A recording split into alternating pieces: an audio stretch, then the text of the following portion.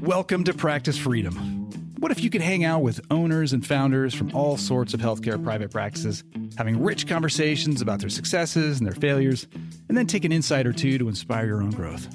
Each week on Practice Freedom, we take an in-depth look at how to get the most out of both the clinical side and the business side of the practice, get the most out of your people, and most of all, how to live the healthy life that you deserve. I'm Mark Henderson Leary. I'm a business coach and an entrepreneurial operating system implementer. I have a passion that everyone should feel in control of their life, and so what I do is I help you get control of your business. Part of how I do that is by letting you listen in on these conversations in order to make the biggest impact in your practice and ultimately live your best life. Let's get started.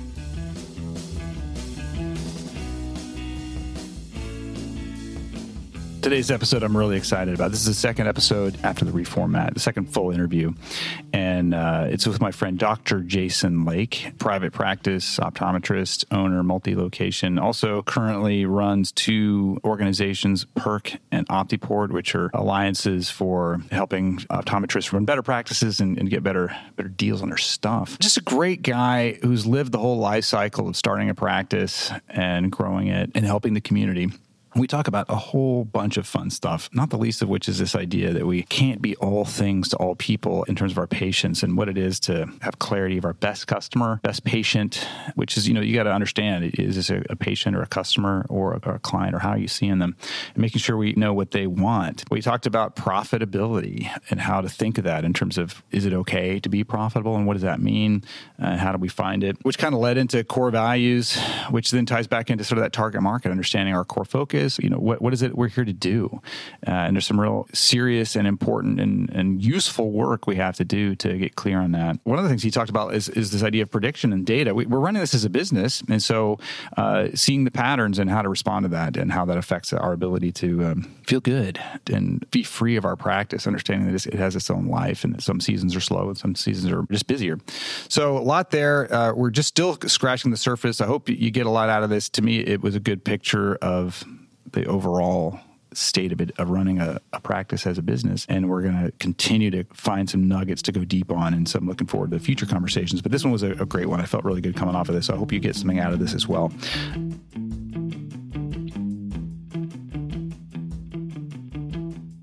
Today, I'm really excited this is our second episode. And as I was talking to Jason beforehand, I'm still getting my legs under me on this podcast in the new format. I've had such great feedback in the past, and I'm hoping to get right back there. But this is a really important subject. I think we can make a big impact in the world of private practice, both for the people running them, as well as the patients and people we take care of. And so it was worth it to me to be out here and a little nervous trying to figure out how to get this, because I think that there's a real impact here.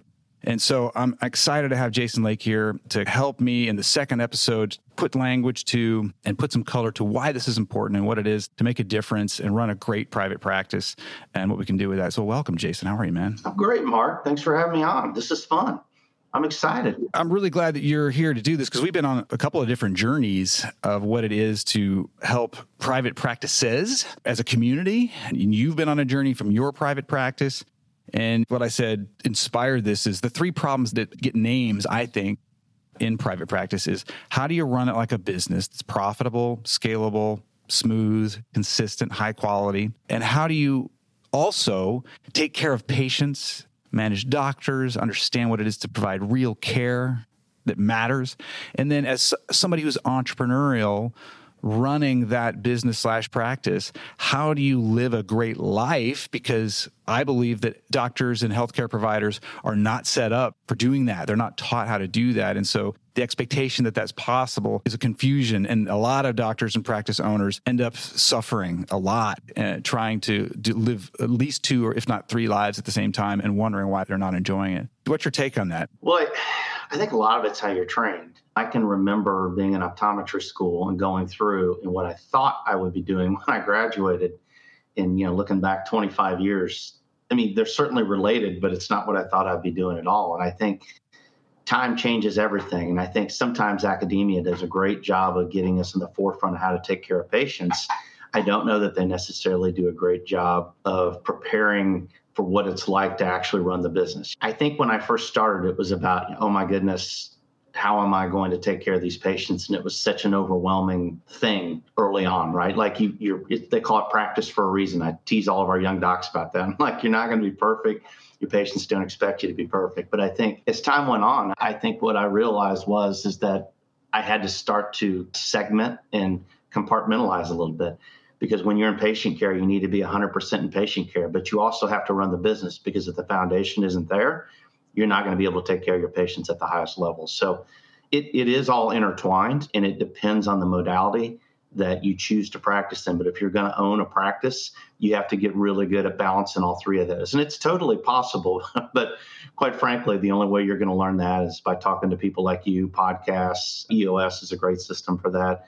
And I think using those tools is going to help you to gain that balance you need. And that's what I spend a lot of time doing now, is helping people get that. One of the things that I think is a factor here is that it didn't used to be this way. You didn't have to be a business to be a healthcare practitioner. But now the world is much more competitive, and you have to understand to run competitively, you have to be efficient. You may have to scale. You do have to add value. You do have to tell a story about why you're different or better. And I think that's true. And I think most practice owners get that, but they underestimate the gap between where they are and the ability to do that and where they need to be. Every doctor, like particularly medical doctors, will tell you right away, like I've got a decade of education in my field and zero business experience, zero business knowledge, and zero management training. And they know what zero means, but they don't know what 100% is. And they're way underestimate how far they've got to go to get management skill and business acumen into their business. I don't know if I'm going to date myself, but you ever heard the term a tic-tac practice? No. Like the breath mint, right? So yeah, for sure. Early on in my career, I had a real passion for teaching people to buy and sell their practices. And so one of the mentors who taught me, he basically said, well, that's a tic-tac practice. And I said, what do you mean? He goes, well, the guy pops in a tic-tac every morning, so his breath smells good. He works all day and he goes home at night. He didn't do a lot to it. He didn't enhance it. So he goes, it's a practice that you can do a lot with. And I think that you've hit the nail right on the head, Mark, is the reality is margins have shrunk. And as entities have entered into the space, whether it's retail or private equity or whatever the competition is, you really have to sharpen the saw a little bit. You got to get good. And whether you are good or not is going to dictate the quality of care that you can give. You can be the best doctor in the world, but if you don't have the right technology, you don't have the right stuff, it really isn't going to matter because the patient's not going to perceive it. You can't practice in a less than ideal set of circumstances and the patient feel like they got taken care of. You could be great, but perception in this world today is kind of everything. You have to be aware of that. Yeah, I think that optometry and dentistry as healthcare practices have some common DNA. They're different time frames. So it seems like, maybe you can correct me, it seems like, I don't know, maybe I'm backwards on this. They had to get into business because retail entered their world. They started selling stuff. And so I guess if you're an optometrist, you always had to sell glasses and then eventually you sold contacts. And then so we learned we had to sell things potentially, or was this in the supply chain? And then the practices started combining because I guess maybe 20 years ago, those were separate things, much more separate. Your expertise in the dating of that. But dentistry has flipped to a lot of patient elective cash pay services that are high margin. And that's how they transform the practice. Other healthcare, it doesn't have the same kind of stuff. Like you go to a family practice, but there's not a lot of optional stuff. Like what else can I buy? There's no F&I office when you leave that, Yeah. Believe it or not, the three that are most, I can't speak for chiropractic. I'm not knowledgeable there. Veterinary, dentistry, and optometry actually have a pretty parallel pathway in a lot of ways. And a lot of it has to do with the fact that insurance drove a lot of that. So one of the things that dentistry, and this is debatable, but one of the things I think dentistry has done well is they've capped the sizes of their schools. So dentistry can still push back against insurance. Well, the problem is the changing psychographic. So in other words, you have a lot of people coming out today, Mark, whether it's dentistry or optometry, and probably veterinary. I'm not as knowledgeable there. My brother's a veterinarian, but he doesn't own a practice. I would tell you as they've come out, they don't want to own the practice because they can't find that balance. That's not part of the DNA.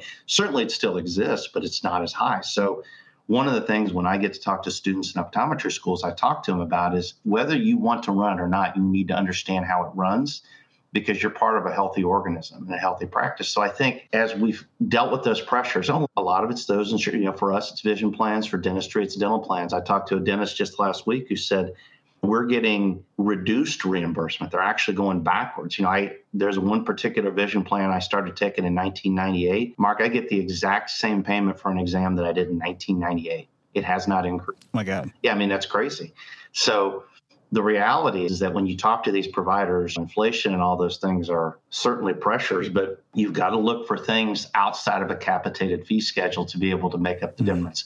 You got to go faster. You got to see more people efficiently. And certainly billable services are still a part of it, but in reality, things that are controlled out, that are outside your control, I guess, you've got to control some aspects, whether that's nutraceuticals, dentistry, you've got Invisalign, orthodontics, things like that, and optometry, obviously. We're about 50-50 retail, 50-50 professional. So we have pretty good control, and you would think that, but so many of the things we sell are also capitated by those vision plans to the point that you struggle with those inflationary measures. And I think 2023 is going to be a real year for that. It's kind of all catching up right now. And I think this is a year that we're going to see some folks really struggle with that if they're not prepared for it. So curiosity, so in more medical practices, we kind of find, and in dentistry is a good example of this, that you can charge the patient directly, cash pay, more efficiently than going through insurance, to the point where like it's cheaper and easier for some things just to pay cash. Now, we're talking about middle class and up. When we're talking about when there's low income, it's a very different game. But if you're like, I got to pay this insurance, I got to do all this stuff, and you're like, well, let me just forget the insurance, cut them out entirely. Let's go direct to consumer on this, and let's charge them a fair fee. The consumer's like, that's actually a reasonable price. I can actually buy that compared to what you were going to have to go through the insurance, $50,000 for this other thing, and it's really not going to be. It's only going to be $5,000 that comes through. And so there's that model of like, let's just break the whole system down and go direct to consumer. But then in the more retail driven side, we're trying to do both. We're trying to sell a pair of glasses at appropriate margin. We're trying to sell services, and we're also trying to get all this insurance stuff at the same time. And I'm curious, is that going to crack open where it's that foundation, like getting the same exam fee for 20 years? That eventually has to break, right? At some point, you say, just forget it. Yeah, but there's two things you hit on there, Mark, that are really relevant. So dentistry, I hit on earlier, is they've held a lot of their class sizes stable. You go, like I live here in Missouri. I know that you go around the great state of Missouri, a lot of dentists, they are not full providers for dental insurance. You're going to pay them, and they're going to send in the claim, and you're going to get reimbursed because there is not oversupply. Now, right now, it's hard to find an optometrist. So I would say a lot of that is that optometrists have chosen to take a lot of vision plans that don't particularly pay well to fill their books because they need the patients. Right. You were going to talk about a bubble. It's an inverse bubble. So on average, if you look, and I'm just going to talk vision, dentistry is a little bit different, but when you look at vision, the average customer pays about $7 to $8 a month for their vision plan. And if they have insurance, I've heard providers say this, well, you don't understand. They'll come to me. They don't care. They perceive that they bought a service. I'm not going to tell you it doesn't happen. It's really not the norm. People are going to use their insurance. You don't blame them for using their insurance. And the reality is, it is a little bit of a shell game. We're going to pay for this and not pay for that. And you got to do this and not that. And I think the problem that we have is the way that the insurance is sold, in my opinion. And I always tell optometrists this. It's like a hamburger value meal. The hamburger is the medical insurance. It's the biggest part of the premium. The dentistry is the fries. It's about $35 to $40 a month. And I think that's dropping a little bit. The vision insurance is the pickle. It comes free with the meal. It's there. You like the pickle. You enjoy the pickle. You expect to eat the pickle. But I don't know that it has a tremendous, because you've held that value so low. When you look at how insurance brokers sell things, usually when they bundle them together, they do better. Quite frankly, that's the problem, is there's not enough. We've ran the premiums down to the point where you've got health insurance going up and up every year. I don't know that vision insurance, I can't speak for dental, vision insurance has gone down, which is they're selling 3 to 4 year rate locks. So yeah, it's part of the problem, without a doubt. So how does this all affect the business? Because I want to bring this down to the ground. Probably a lot of people are thinking, this is the problem. So you got to be more efficient. There's process. You got to understand things like target market. Who's your best customer? You don't just take everybody who walks in the door anymore, because if you do, you end up chasing a lot of very unprofitable, unfortunate things. And I got to build a practice that has like people in it and people with skills, not just like the stereotypical girl from the 50s, in the front of the practice, just kind of being nice. We got to have some business acumen, some management skill, customer service, all the things that happen with that. So was that a shock to you? Oh, gosh, yeah. And I think the part that we are ill-equipped for is, you said, breaking it down to the business, is sometimes you have to learn no is a lot harder than yes. Yeah. You gotta say no. I mean, there is a minimal amount of expense you have in seeing a patient visit. There's only so much of the doctor to go around, so much of the staff to go around. And I think there's a middle ground that you have to be mindful of. I think that if you want to sell good products and you want to practice at a really high level and do the right things, then I think there are some insurances, there are vision plans that do a good job. Or people would argue with me on that. They do a better job than others. There are some that are really bad, that pay at a really de minimis level, in my opinion. And you need to look at that within your practice to decide, is that something that I can afford to do and run my business the way I want to run it? And that's where you talk about balance, Mark. That's where you talk about happiness, because, well, this business has taken X plan and that plan only pays $25 for an exam. I'm giving you a hypothetical example. You have to say no to that. I'm willing to do less and be happier, because you can get on a rat race that you will never get off of. You have to be profitable. It's okay to be profitable. And I think the crux of it is, Mark, that I think when you get out of school, no one taught you that. And I said, you have to get to that point that, this isn't, certainly it's important to have charity, but you've got to be profitable within your business to be able to pay the bills, to practice the way you want to practice. And that goes back to your point on balance, is you can't be balanced if you are inevitably chasing something that doesn't exist. You have to be able to do premium products the way you want to do it, if that's your thing. And if it is, you have to be willing to say no. And I think that's hard. Yeah. Well, there's two ingredients in there. I tend to observe that sometimes there is a fear of profit, that we're supposed to help people. Profitability is bad. And from a business perspective, we have to believe, just culturally, that profit follows value, that people gladly exchange money for solutions to their problems. And so the bigger the problem you solve, the more people will give money for that, and the more profit you should feel happy to receive. And that's a cultural belief system paired up with what you also pointed to, which was, if we continue to pursue low value, low margin, old ways of thinking, the well's dry. So we have to pursue somewhere where there's water in the well. And then we have to have a culture that says it's okay to collect water because there's high value to the patients. We are actually providing great care. I think one thing that was surprised that every doctor will laugh at, and if you surveyed the public, they would be surprised at, Mark. Every time I get a 1-star review on Google, it hurts my feelings. Every single time, even if I didn't see the patient. Well, XYZ is too expensive. And all that I hear is you didn't see value.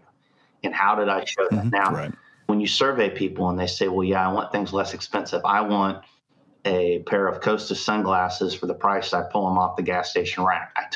I get it. I mean, I want a Capital Grille meal at the McDonald's value meal price. I get it, that those things are not interrelatable. And some people don't see value in that. But I can tell you, in 25 years of practice, every complaint, every single one hurts my feelings. And you're just like, man, it bothers. I would bet that darn near 100% of your clinicians would say the same. Is it bothers them? And does it get you to change your behavior? And sometimes people are going to be unhappy because you choose to do a certain way because they want the value you have, but they just don't want to pay for it. Or maybe unfortunately, if they can't, that sucks. If they don't want to, that's a choice, but you have to be willing to live with that. And that's part of that balance, Mark. You have to, you got to be willing to do it and willing to say, no, this is how I'm going to roll. Because in reality, if you don't, that's when it gets really uncomfortable. Exactly right. So in EOS, an entrepreneurial operating system, and you don't have to know the system, but we'll talk about it a lot through the series. But if you don't know that, it's not a problem. It's the idea of the target market. Who's your best customer? And so a plastic surgery center that I work with, their target market are sort of this affluent folks who really care about quality to the point where they're willing to wait a year for a consult. The reputation matters to them. There's a lot that goes into it. So because of the way their business model works, they kind of pre-select. Like if you're not willing to wait for a good outcome, like you're not going to be in line. So anybody who shows up is probably pretty well screened and filtered. So they've got a target market that's almost de facto. Now they lean into it and they build their brand around it and make sure that the outcomes are clear and the doctor's reputations are clear, and it all builds on itself. Switch this over to an optometrist practice who's really trying to be upscale.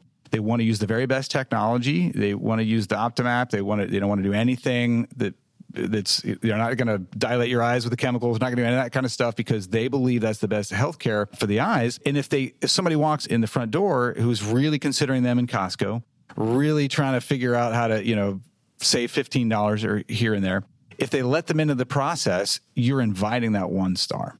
because they're not tooled for that. There's going to be a mismatch of the language. And so I'm thinking of one in particular that they really have to get comfortable with saying, hey, this is our process. This is what we do here. And it's going to be great for you if this is what you want. And if this isn't what you want, Costco is open right now and you will be better off going there. And we're okay with that. And that is not easy to say, not easy to do. No, and I think you've really hit the nail on the head there, Marcus. It's not only hard to say no to the customer, it's hard to say no to your peer group. So if I opened any journal right now over the last 2 years, in a nutshell, I would tell you, you need to sell high end, you need to do this, you need to do that. And some of those things I think early in my career bothered me because maybe we didn't do well. And just for your listeners' understanding, we had 5 locations. 3 of them are in rural Missouri, about a half an hour to an hour outside of Kansas City, and 2 are in Kansas City. And our largest locations are in the rural areas, about a half an hour outside of Kansas City. And I would read these journals and it did say, you have to sell these $1,000 frames, if you're going to do this right. And I'm so cheap. I would go buy them and they would literally collect dust because it just wasn't my demographic. And what we finally figured out with time is that really had very little to do with how I chose to practice and the quality of practice that I had. That had to do with my ego. And the reality is what I finally figured out is we were working with a marketing professional. And he said, well, how would you best sum up your practice? And I said, we're obtainable or affordable luxury. We sell really nice stuff, really good products and we give really high quality care. But I understand that some of my best patients are probably making $15 or $20 an hour in a local factory, or maybe work in an environment that they can't afford a $1,000 frame. And to be honest, I just don't care. That doesn't affect me. As long as I'm selling the kind of quality product that I want to sell and taking care of them at a high level, that's my demographic. And I think that people do get drug into that, Marcus. A plastic surgeon is certainly not going to practice where I am. Now, I may have some customers that go to them, but that's not going to be their prime demographic. And I can assure you that you can build a really strong practice, a very profitable, multi-million-dollar practice, and take great care of people. You've got to figure out who you're serving. And when you serve them, it hits the value prop. And that's a lot of nuance, right? Especially optometry is a good one that I know enough about, where there's kind of this bias towards premium. And if you ask probably a dozen of the optometrists that I've talked to, they would probably, if you asked under pressure, describe each other similarly. We're a premium provider. But to your point, there are some nuances there. Are we truly luxury? Your patient is willing to pay $200 or $300 more per visit based on what they're going to experience? That's a very different thing than what you described, which is your $15 an hour person probably is willing to pay $20 more for a little better outcome, as opposed to somebody else they want every last dime. They're going to Costco and they're going to get the very, very cheapest thing. And so understanding, is it about fashion? Is it about eye care? Is it about convenience? These things really matter. And it's not, you don't adapt. You don't play chameleon. Every time they walk in the door, you try to figure this out. You cannot scale the business. You cannot be profitable. You cannot avoid 1-star reviews if you are not crystal clear on exactly that avatar. In marketing terms, we would call the avatar. Who's your ideal customer? What do they really need and want emotionally? And it's a complex game, and you have to get to the bottom of that. It's funny you say that because you just put something in my head. I can remember those thoughts in my head, and I remember thinking, well, what's important is how they see. So I'm never going to skimp on the quality of the lens I put in the frame. It's the hardest thing to provide value. Is the lens I get at the Bob's nickel and dime up the street, it's a third of the cost. And it's the one thing that people question me on. I'm like, listen, it's what I wear. It's the only thing I'd wear. I want to be comfortable and perform at a high level. And I think when you start with that performance, I felt good. Now, whether they want to buy $350 Tiffany or whether they want to buy $150 Ray-Ban for, both are good frames. But the reality is I know they're going to see their best and they can choose how they want to pay for fashion. And I'm sure it's like that in other industries too. But I think you want to talk about practice freedom. It's feeling good about, I know I can buy lenses a lot cheaper. I'm not going to. I'm only going to, I want my people to sell the best. And when they believe they're selling the best, then they feel good when they go home. And the customer feels good when they go home. So to me, that was probably the breakaway aha moment of I don't have to be something I'm not, but I do stand for high quality. And if you want a cheap product, I'm probably not your jam. Head on down the road. Good luck and certainly no hard feelings. I hope you come back. And what we find is they usually do, particularly, Mark, as you get a little older and your visual demands got harder. We found that they came back in and were willing to pay because they needed to see better, if that makes sense. Mm-hmm. Yeah. Yeah. What I like about this conversation is it's pointing out that there's a lot of different pieces of the value chain to work with, which on one hand is complex. And that's part of why this is difficult. But what's good about that is you can pick the parts of the value chain that are yours to own. We own the convenient experience, or we own high performance vision care of your eyes. We own fashionable styles and other things all along the way. And you can customize that and kind of, it's like, imagine like an equalizer. You can sort of look at your target market. They highly value this. They don't value that. And let's build this to make sure that we're giving that experience. And anybody else who is not fit for that, there's 100 other providers they could go to. And that way, when we have our repeat customers and our repeat customers are telling their friends, they're building a brand that if they want this experience, we can provide that. And I really encourage the visionaries and the practices to be thinking about that in rich detail.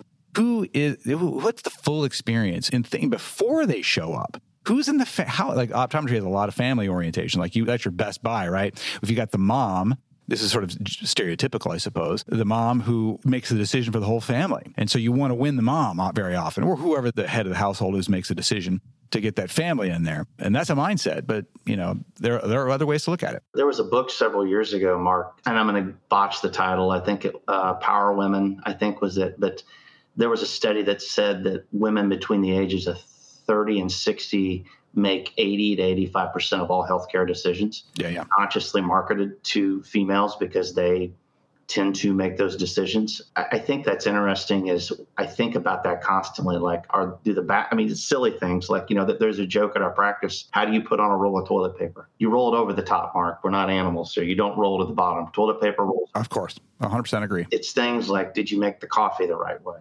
And you don't have to spend a lot of money to give the perception of that you care. And that stuff really does matter. I think people really appreciate the little, don't buy cheap coffee. Spend an extra $3 because you can't expect them to spend an extra $3 when you're not willing to do it. One of my greatest pet peeves are cheap coffee cups. Is it a good cup? Are they going to burn their hand when they hold the cup of coffee? It's little things like that I think make a huge difference. They don't always have to be money related. I don't want to turn this too much on you, but I will say all of this comes back to really one simple thing that I hope if there are practitioners out there listening to you, and I think there are, I think you're a pretty popular guy. All of these decisions need to be made, but I would say the one area that we fail at as a profession in educating, and I see it all over the country, is you can't make those decisions till you know where you are in space financially. And so one of the things that I probably, as my job now, as the general manager of Perkin Optiport, is we spend more time than anything, Mark, teaching people how to understand their finances. And I know that you think, well, is that part of it? I would tell you it's one of the single biggest parts because you can make any decision you want when you understand the ramifications. And so I would tell you, for me, Practice Freedom was the moment 2-3 years into the office that somebody turned me on to KPIs or key performance indicators or statistics. And I still have the yellow legal pad that I used to write down 7 stats every month. And I'd have them, that's before I understood how to run Excel. I assume Excel existed back in the late 90s. Making sure that you control the things that you can control and know where you are in space, because where people tend to make bad decisions, Mark, is when they go to a scarcity mindset. So there has been an ongoing, my wife is also an optometrist and been my partner for 25 years and marriage and in optometry. And she makes the joke that every fall I would make a proclamation that we were going bankrupt because that's when it slows down in our part of the fall. Mm-hmm. Oh, yeah. And I would say even still recently, if we have a slow month, I'm absolutely certain it's going to be the end of times. And the reality is that when you can go back and you can look at those metrics through time and go, yeah, we slow down in the fall. Like this is what happens. It happens every time this year. Yeah. And if I could encourage people to do one thing is to take control of that and to understand when you set those budgets and you do those KPIs, it's very predictive on what can happen. And when you can control that, that's when you have freedom. That's when you know you can take a vacation at certain periods of the year and have zero fiscal impact on your practice if you're a solo practitioner, because you can take a week off and it's not going to affect production. And I think knowing who you are cannot be obtained until you understand the basics of your business. And I would say that is the single key element, is that ability to be honest with yourself has to be backed up by data to understand what it means to you. Yeah, I love that. There's a lot there. The prediction skill is such an important skill to have to take advantage of, like you said, the knowledge you've got. And all businesses are bad at prediction. And so that's one of the first disciplines that I teach, is that we've got to take a stop every 90 days and say, what's about to unfold over the next 90 days. What's a surprise about this? And the fall is a great time, actually. All businesses I work with, I say, all right, over the next 90 days, what can we get accomplished? And bear in mind, by the way, we'll say it's October. So it's October now. What's going to happen? I don't know. Maybe some stuff like Thanksgiving, like Christmas, New Year's, things like that. Is that going to affect your ability to get stuff done? And usually the first year, it's like, yeah, I think so. And then to come back in January, how'd it go? Oh, man, nothing happened. Everybody was unreachable, vacations everywhere. I'm like, was that a surprise? Not really. Well, how come you didn't respond to that? I don't know. So what are we going to do next year? Remember that? Okay. So that takes some repetition and prediction. And what you said, like, how many years did it take you? Like 20 before you're like, I think the fall's going to be slow. Well, I would tell you that it isn't that, when every practitioner, like, you get one-star review, you're certain it's the end of the world, and that's going to sink you. But I would say the ability to look backwards, the thought still goes through your head, but the ability to look backwards and go, no, we're actually on pace to have a better fall than we had last year. It just seems slow because we just the summer, and it's those seasons. And I would tell you, Mark, is that when I was a younger practitioner, that's when I made bad choices, because I think I got to do anything to get busy. I got to cut my costs. Oh, yeah. And then you start changing your value prop. You don't stay true to who you are. Mm-hmm. And in reality that's when bad choices are made. And I think that's when people feel the pressure. I will tell you, it's in those moments when you make a bad hire, I'm going to take this vision plan, or I'm going to do X, Y, Z, because I think that's going to bring me in more people and solve this problem. When in reality, you don't have a problem. You're just slow for 3 months. And you've got to have that contextual data to be able to step back. And by the way, if you're listening and you're not doing that, it does take a few years to get enough data. You don't just start on, It's kind of like planting a tree. It takes a while so you can sit under the shade. You got to have a couple of years worth of data to figure it out. And also for anyone listening, that problem, we don't have enough time to unpack it, but you can look it up. The concept of measurables and metrics we call trailing 12 months. Trailing 12 months is a way of tracking all of the last 12 months as a whole every month you recalculate it, and it allows you to see seasonality. So without going, that may be another podcast episode I would dig into. But yeah. Trailing 12 months is the most powerful numbers you can use to dial out seasonality. And because in case in point, if the fall is always slow, it's always going to be slower. So it's always going to feel like you're losing altitude, and that's always going to be unnerving. In trailing 12 months, you get to capture the whole comparison to see, are we still tracking above or below the same pattern last year? And so it answers the question, are we better off or not, in no uncertain terms. And so if you're struggling with that and you have the data, trailing 12 months is the answer. If you reach out if you need help or guidance on that, but certainly look that up. Mark, what's great about today's computer systems is two things. It's Excel and the fact that you can run reports backwards. And it is not uncommon at all to go back 2 or 3 years and take the time to run the reports to punch them into your data. It isn't, you don't have to wait 2 years, but you do have to have a couple of years worth of data. But your computer has it. It's just sitting there waiting for you. You just got to out. Yeah. Another thing you touched on, I want to go back to that you were talking about. We believe in quality coffee cups. I don't want my employees and I don't want my customers to be like, have a coffee cup burning their hand. That doesn't fit my core values or whatever. He didn't say core values, but what it implies. This ties back into the concept of who's our best customer, which comes from knowing ourselves, right? We know who we are, know who we value. Very often we're trying to take care of our past selves, and I'm getting kind of deep on this concept, but as a visionary entrepreneur, what we're passionate about might be related to our own beliefs and our own lives and our own life experiences, or something we've learned along the way. So understanding ourselves and how that relates to our customer and our target patient and our target client, whatever that ends up being, those are highly related. But the essence of what you said there, I want to really drive home. You can have anything you want in your practice or in your business. You cannot have everything you want in your practice. So you're going to have to choose the things that matter most and build formulas for that. Look, we don't buy cheap stuff around here. And we always buy the little bit better thing, which is a different thing than we always buy from Neiman's, which is a different thing than just whatever works.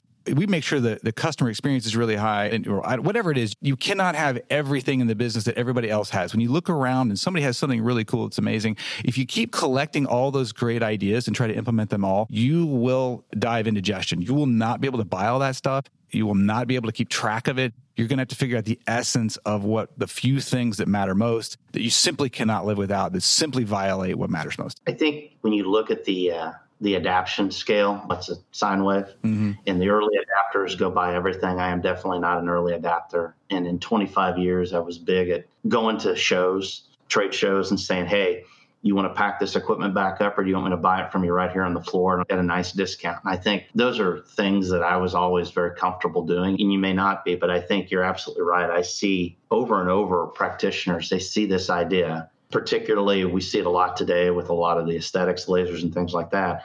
If you don't have a demographic that serves, just because it works over here, it may not work for you. And I think if you don't know who you are, you're going to fall in that trap, because sales reps are very good at explaining all the money you're going to make from this machine or this service or this product. But the reality is, if you don't have a patient base that meets that, you just bought another anchor. I bought a few paperweights in my career. Yeah. I didn't think I did, but I did. So it just is what it is. It's a little bit of a learning experience, but you're absolutely right. Is what are your core values? I would say that above all, the EOS system helps you to define that. And not only, you can't be the only one who defines it. You have to define it with your team, and they have to believe in it too. Because just if the doctor thinks one way and the staff thinks another, you are never going to get where you need to be. So it has to be you have to preach that across the whole paradigm of your team and your staff. Well, you touched on it, really kicked it off in the first part of the interview. You said it's easy to say yes, hard to say no. Mm-hmm. And that's part of the essence of this. So there's lots I can unpack with that. And I guess since I touched on it, human beings are programmed for scarcity, right? We know what happens when the famine happens. We know what happens when the crop doesn't come in. We know when war breaks out that we got to rally. Now, it's not fun, but we're wired to figure out how to handle adversity and scarcity. And that's the tools we've developed. We don't know what to do with abundance. If we got too much food, we just eat it. If it's too affordable, we just collect more of it. If we got more space, we just fill it up. And so as human beings, all of our diseases and issues are related to not being wired for handling abundance and how to say no. And so in our business is no different. Saying no is hard. And so how do we do that? Because somebody brings you that latest piece of equipment. Well, got to have that too. Got to have that. Of course, it sounds great. I mean, what you finished the sales pitch with was amazing. Because if we haven't done the work, we haven't figured out what matters most to us. What do we value? What's our focus? What's our purpose for being here as a business? Why did I start this stinking practice in the first place? What's going to make me feel great about having run it for 20 years as opposed to having wasted 2 decades of my life? Have we answered those questions? And these are really hard and truly important. These are practical questions. This is not academic stuff. You really must know this stuff. And as you get older, you start to realize that, there might be some truth to that. And so once we have those questions answered and the organization knows the answers, we shared them, we got that vision clear, and everybody knows our core values. Everyone knows our core focus as an organization. The whole organization can kind of say together, you know what? No. It does sound good. It doesn't fit the formula. We all agree together. Here's no and why, and we don't have to question that. And that's not accidental work. That's the result of having done the work. I know we're getting close to an end here, but I will tell you a funny story is that I'd been in practice about 2 or 3 years, and I hired a consultant because I was certain I was the worst doctor ever, and told this guy, I want to sell this and I'm going to move. It was across state lines, and there was another practice, and I tell him this whole story. It takes like an hour and blah, blah, blah. And he sat back in his chair, and I'll never forget it. He said, I'm going to ask you a question. He goes, I need you to give me an honest answer. I said, sure. He said, what makes you think you're going to be any smarter 90 miles away? I just was like, what do you mean? He goes, it's the same problem. Geography and zip code doesn't change the problem. He goes, you do what I tell you to do for a year, and if you're still not happy, I'll buy the practice from you myself. And I remember I think about that all the time. He just said, I think that is the knee-jerk reaction, Mark, is that we're not patient and we assume that it's a change of this or a change of that. In reality, it was heading in the right direction. I didn't understand what my core values were,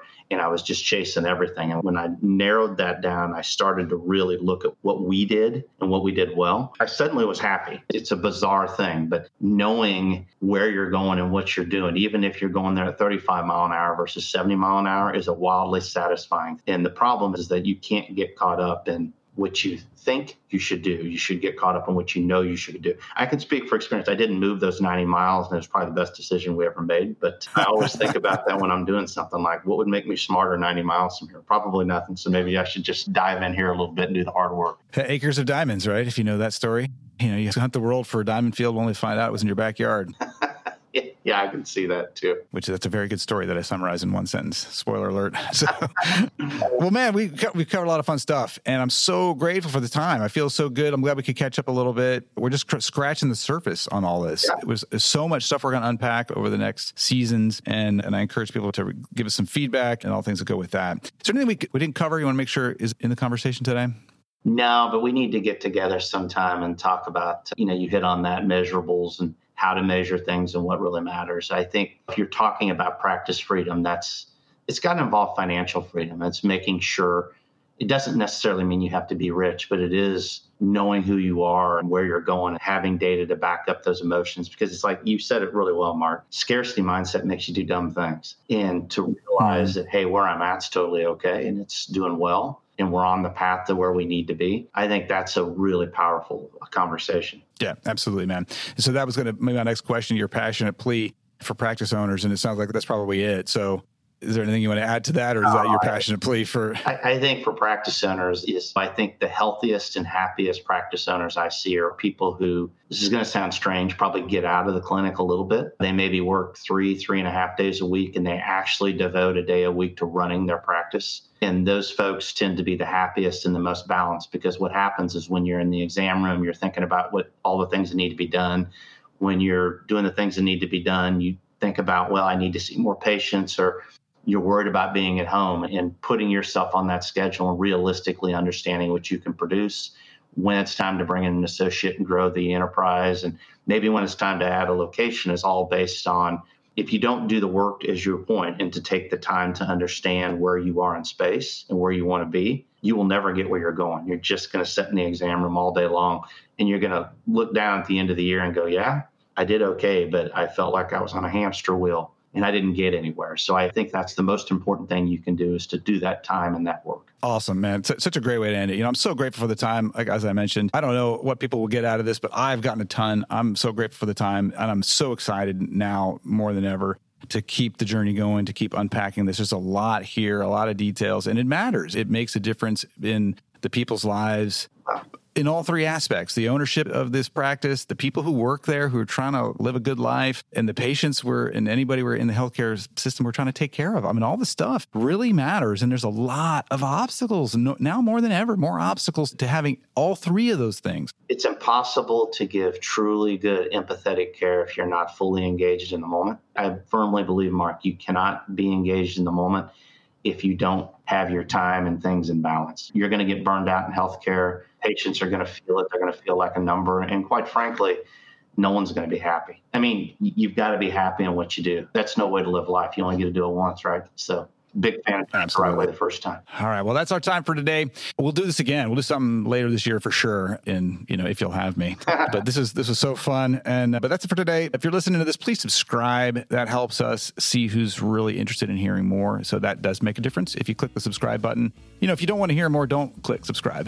But if you want to know what we're up to, and if you want to send the message that we're sending you valuable stuff, subscribe does matter to us. Share with your friends who could also get value out of this content, because it doesn't do any good if it's not in the hands of people who can benefit from it. And like I mentioned, any feedback you can offer us is super helpful. All reviews, all feedback, we take them very seriously. So we'll see you next time on Practice Freedom with me, Mark Henderson Leary.